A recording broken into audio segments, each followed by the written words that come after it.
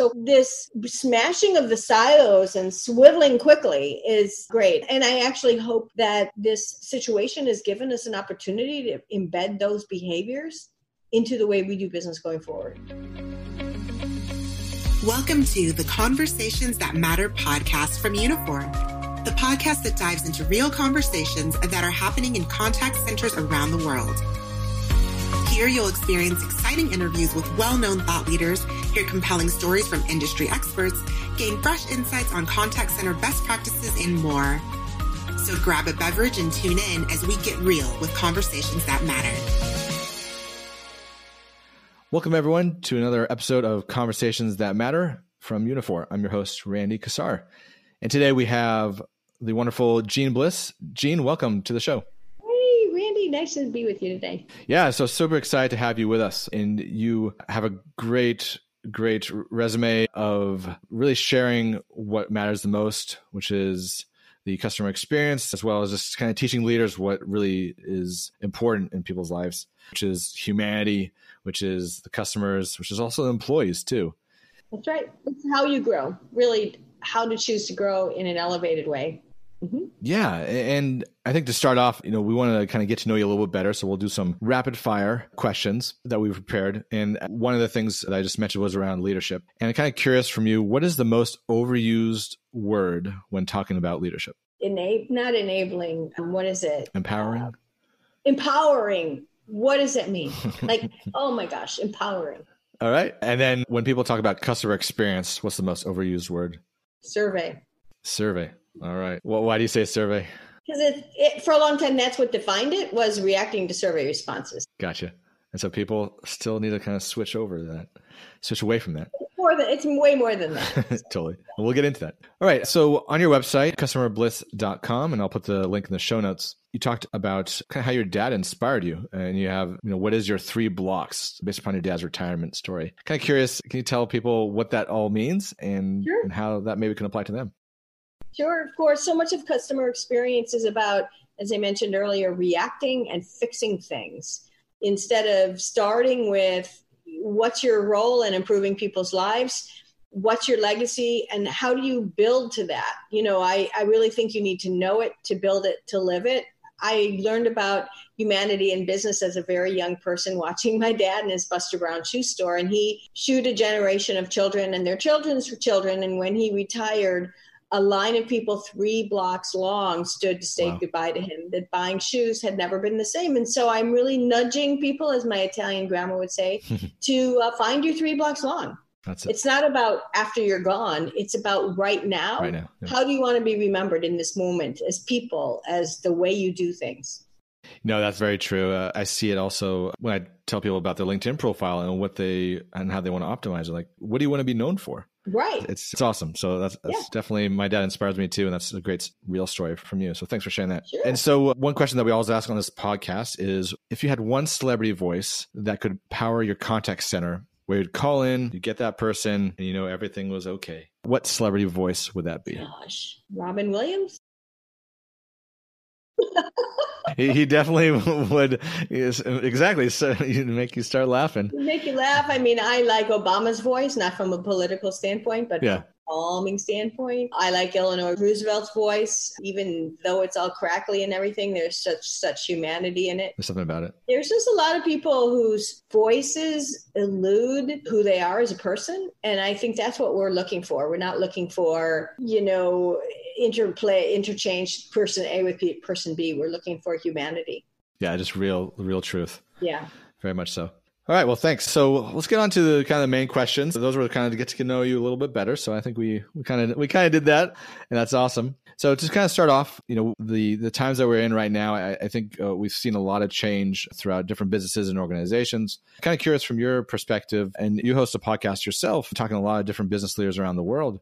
What have you seen change since the start of the pandemic, and how engagement with customers and maybe even employees has changed? Sure. Well, I think there's a fearlessness and an instinctual way of running a business right now that we always want to run a company as, but we're often limited by corporate structures and rules. And what we're seeing is the breaking out of the corporate veneer. CEOs sitting in their living rooms talking to their people, sharing their financials because their people are worried about if they have a job or not, reaching out in a very human way with customers, the recognition that stuff has got to change, and the ability to swivel. The word pivot is everybody's using it. Now I'm using swivel.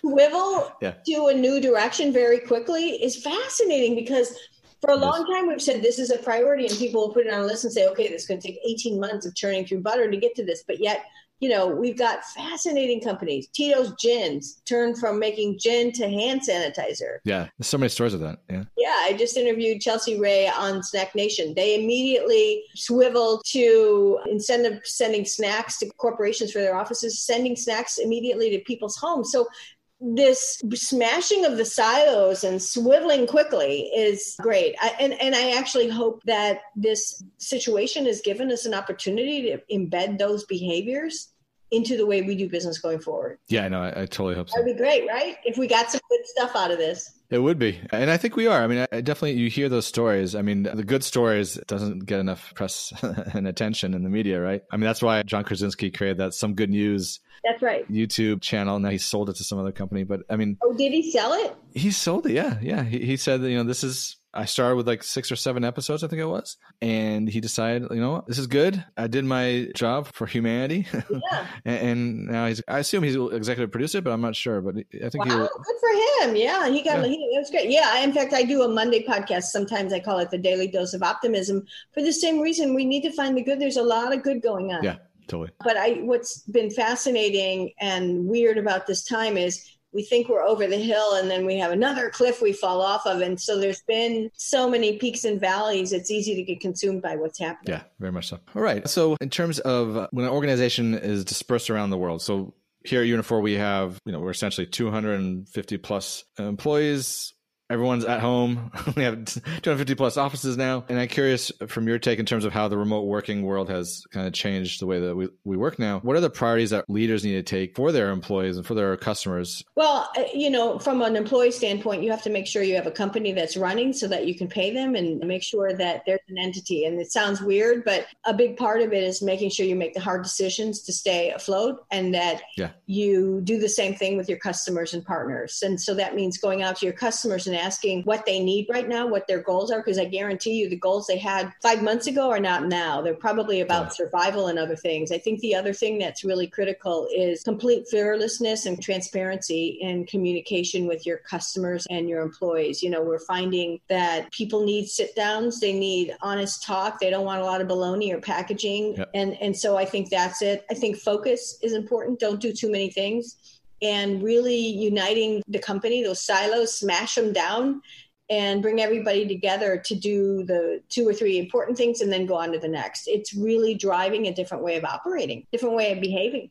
Yeah, no, it totally is. And there are very inherent and visible opportunities that sometimes you just need to listen to the employees, or even I was talking to Shep Hyken earlier on the podcast, and we were talking about just making a call to a customer, just seeing how they're doing. Yeah. Well, we've been bringing groups of 10 and 15 customers together on the Brady Bunch patch on Zoom or wherever, and just even networking them together is helpful, because what they like is hearing how others are getting through it, as well as they thank you for bringing them together and sharing information. So I think I've done almost 30 or 40 sessions like that for different companies where we're actually hosting these conversations. And again, it's this bravery. Listening in this way is brave. You don't have an agenda. You're not selling anything. You're basically saying, what do you need? Yeah. And how are you doing? And let's share how everybody else is doing it. And we cycle the senior leaders through it as well. Because, what I've learned from over 35 years of doing this work is you can present survey results 45 times,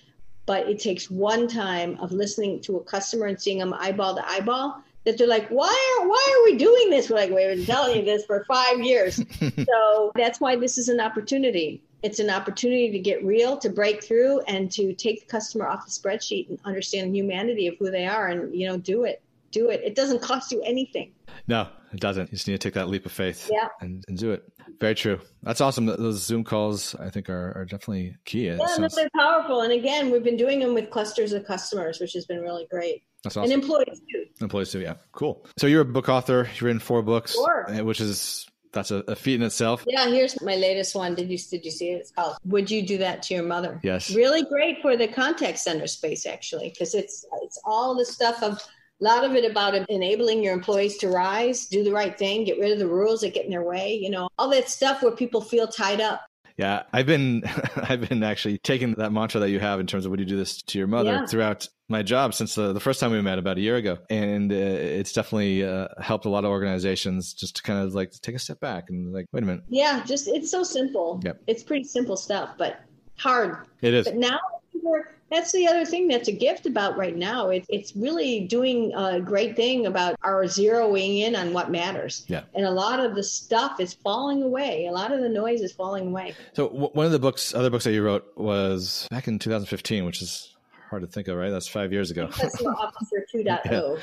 Chief Customer Officer 2.0, yeah. And one of the things that you talked about was the building a customer listening path, which I think is super important in today's world. It is. And one of the things there it is. That you mentioned, I just kind of wanted to show that to people just to give a kind of a good visual. And the reason I bring it up is, in today's age, compared to maybe 5 years ago, AI plays a really big, important role in terms of how data is analyzed in real time, even post. And I think given today's world in terms of contact center operation leaders, how do you think AI has empowered leaders? And I hate using that word because that's the word that you mentioned at the beginning of the podcast, but that's what I had in my notes. I'm so sorry. No. It's a funny word unless you do something about it. We banty the word around a lot. Well, I think about listening as the convergence of multiple sources of information. Yeah. And, the way I try to explain AI to people is that, we have lots of sources of information. We have social media. We have the stuff your customers call in or text or whatever you about. We have feedback you get from their notes as they're returning something or interacting with you. We have verbatim feedback from surveys, but we also have behavioral information, which comes in this way of AI and lets you know what they need, who they are, etc. And the way I've been trying to explain to people thinking about AI is about building your respect delivery machine. And respect delivery comes from two things. Do you know who I am, and do you know what I need, and do you know when I need it? And so it should actually be building and giving you this optimization for wiring respect into your operating model. We get crazy about all these things, AI, digital, et cetera, and look at them separately. Yeah. But you can see from the journey I have here is that you should think about each section of this. I've stopped calling it a journey map. I'm actually calling it a goal map. For each customer goal, what will you learn from the data? What will you learn from what customers tell you? And how will you build that engine for respect? And it bumps up the work of the business to a higher place. And I think it's super powerful. Yeah, definitely. I think the data sometimes is siloed, but it is a matter of making sure that gets viewed across the whole organization. You call in, think about your life as a customer. I talk about so much of this in the Mom book. You call into a place, you're a 5-year high-level customer. Yeah. And they don't have your information. And the poor phone operator or whoever is going to spout to you some kind of a policy. And the first thing you think in your mind is actually two things. Don't you know me, and don't you know how much I'm worth? Oh, yeah, totally. And now you're angry at this call center person. It's not their fault. Yeah, no.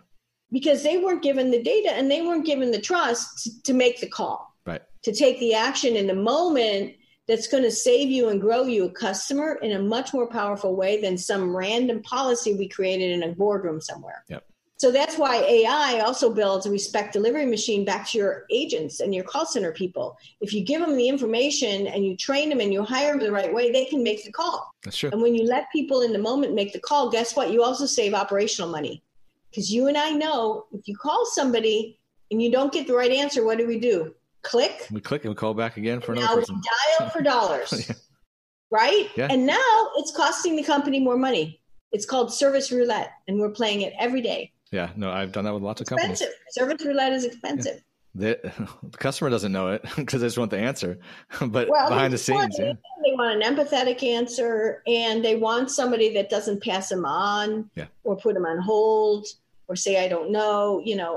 There's so many things. Oh, yeah. And now for a short break, let's learn more about Uniphore. Uniphore is the global leader in conversational service automation. company's vision is to disrupt an outdated customer service model by bridging the gap between human and machine using voice, AI, and automation, so that every voice on every call is truly heard. For more information about Uniphore, go to www.uniphore.com, email podcast@uniphore.com, or tweet @Uniphore. And now back to the podcast. Why are you laughing? Oh no, I'm laughing because of the scenarios that I go through as a customer. I mean, I go through it so often, whether it's my cable service provider. Well, yeah, and that's why in the mom I can list book, out so many different products. That's right. And that's why in the mom book, I think you've seen this. I actually, hired a cartoonist. So this one, we get it. This is about the cable guy. I've had breakfast, lunch, dinner, and a snack, and the cable guy is still not here. Are you running your company on customer time or your time? And we're giving ourselves green dots because we're saying we took the customer call. The green dot should be, did we get there on time? And did we spend enough time? There's this whole thing around cable companies and all kinds of people who do home care and home services, which is they give you a window. And you think the window is when they're going to not only get there and be completed, but the window is just when they're going to arrive. Yeah, when they're going to start. And so we're operating on our time, and the customers canceled a bunch of things or stayed home, and they had no idea. Yeah. They get there at the end of the window, and now they don't realize they got to stay 2 more hours because the window begins. Your window is not their window. Especially in today's world, working parent. Oh, yeah. 3 kids. Are you homeschooling? Yes. Oh. Yeah, yes. So, I mean, not summertime right now, but definitely has happened where 5 o'clock rolls around. That's the time. That's the end of the time slot that they gave, and then I'm cooking dinner. My wife's commuting back. She's a nurse practitioner, so she's commuting back from work, so she has to go to work. So it's been challenging, but it's interesting. The windows are wrong. The calibration of the timing is wrong. Exactly. Totally. One of your recent podcasts with Tom Peters, yes, which was great. I was practically crying. It was so fascinating. It was, and I watched it. It was really good. And I grew up, going to business school over at San Jose State nearby here, and he was on one of the lists of books that you would read, and it just So I was like, I'd actually never seen him in person. Oh well. So the video portion of it was great. Yeah, it was. Yeah. He was real. It was I was so honored and touched to have the conversation in it. Yeah. We're still playing it on my loop on LinkedIn Live. And in fact, we can give the link of where people can go find it too. Yeah, definitely. Yeah, we'll put that in the show notes and get people that. So he mentioned as a leader, first priority is taking care of your people and their family. And speaking, we just talked about family a little there, but kind of curious on your thoughts on that in terms of leaders and how they need to focus on kind of the reality of the situation and not just health, but mental health. And how does that play into the way that leaders are going to be kind of going forward? It's not just because of COVID. It should have happened in the past. How do you see that? Well, right. And that's why we can take this as a gift if we let ourselves, right? Right. My dad always said, Jeannie, you can learn from this if you let yourself. I had one of the other interviews I had was with Horst Schulze, who is the co-founder of Ritz-Carlton. Yeah. And, the first thing I expected him to talk about was taking care of your employees. And what he said was, I'm all for taking care of your employees, but the first thing you need to do to take care of them is make sure there's a business that's still running. Yeah. If the business goes out of business, you can't take care of your employees. Yeah, you can't pay them. Yeah. So you have to make the hard decisions. Then you've got to really understand your employees, take care of them, but also help them understand the business you're in and the hard decisions that you're going to have to make to stay in business, and give them a seat at the table wherever possible. The other thing is we need to go back out to customers and ask our customers, again, what's important to you? Because I guarantee you, for example, the surveys you were sending 6 months ago, the precepts of what you want them to tell you how well you're doing on, that stuff may or may not be relevant right now. Yeah. And so you've got to reset the goal map. What goals do customers have right now? And then from there, you reset the employee map. So if we know the goals customers have, we can now say to our employees, here's our customers' goals. What do you need to help us achieve those? Yeah. And in that way, culture is not a hovercraft over the operation, but embedded into the operation. And that's where I think a lot of this has kind of not been as impactful as it could be, because we've looked at culture as a separate thing to the operation. And culture is really about enabling our people to deliver value.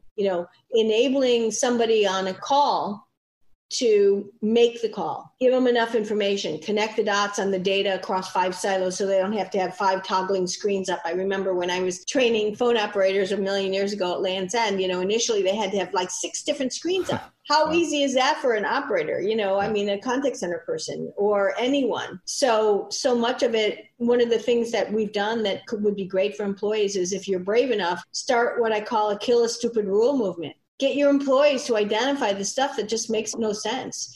Those policies that they're constantly having to give exceptions to because customers find them ridiculous or unbending, and employees are demoralized by them, right? Because we are putting our employees in a position of having to defend something that's incongruent with how they would act in their real life, in their personal life. That's true. I mean, those agents, they're the first line of defense in a way, right? And so their reality, their truth, especially now, because they're probably working from home, is even more so important for them to kind of share. Well, and that's why I'm hoping leaders, this breakthrough, with this humility and honesty and humanity, we need to, we want to work for companies, and as customers, we gravitate toward companies that have what I call congruence of heart and habit.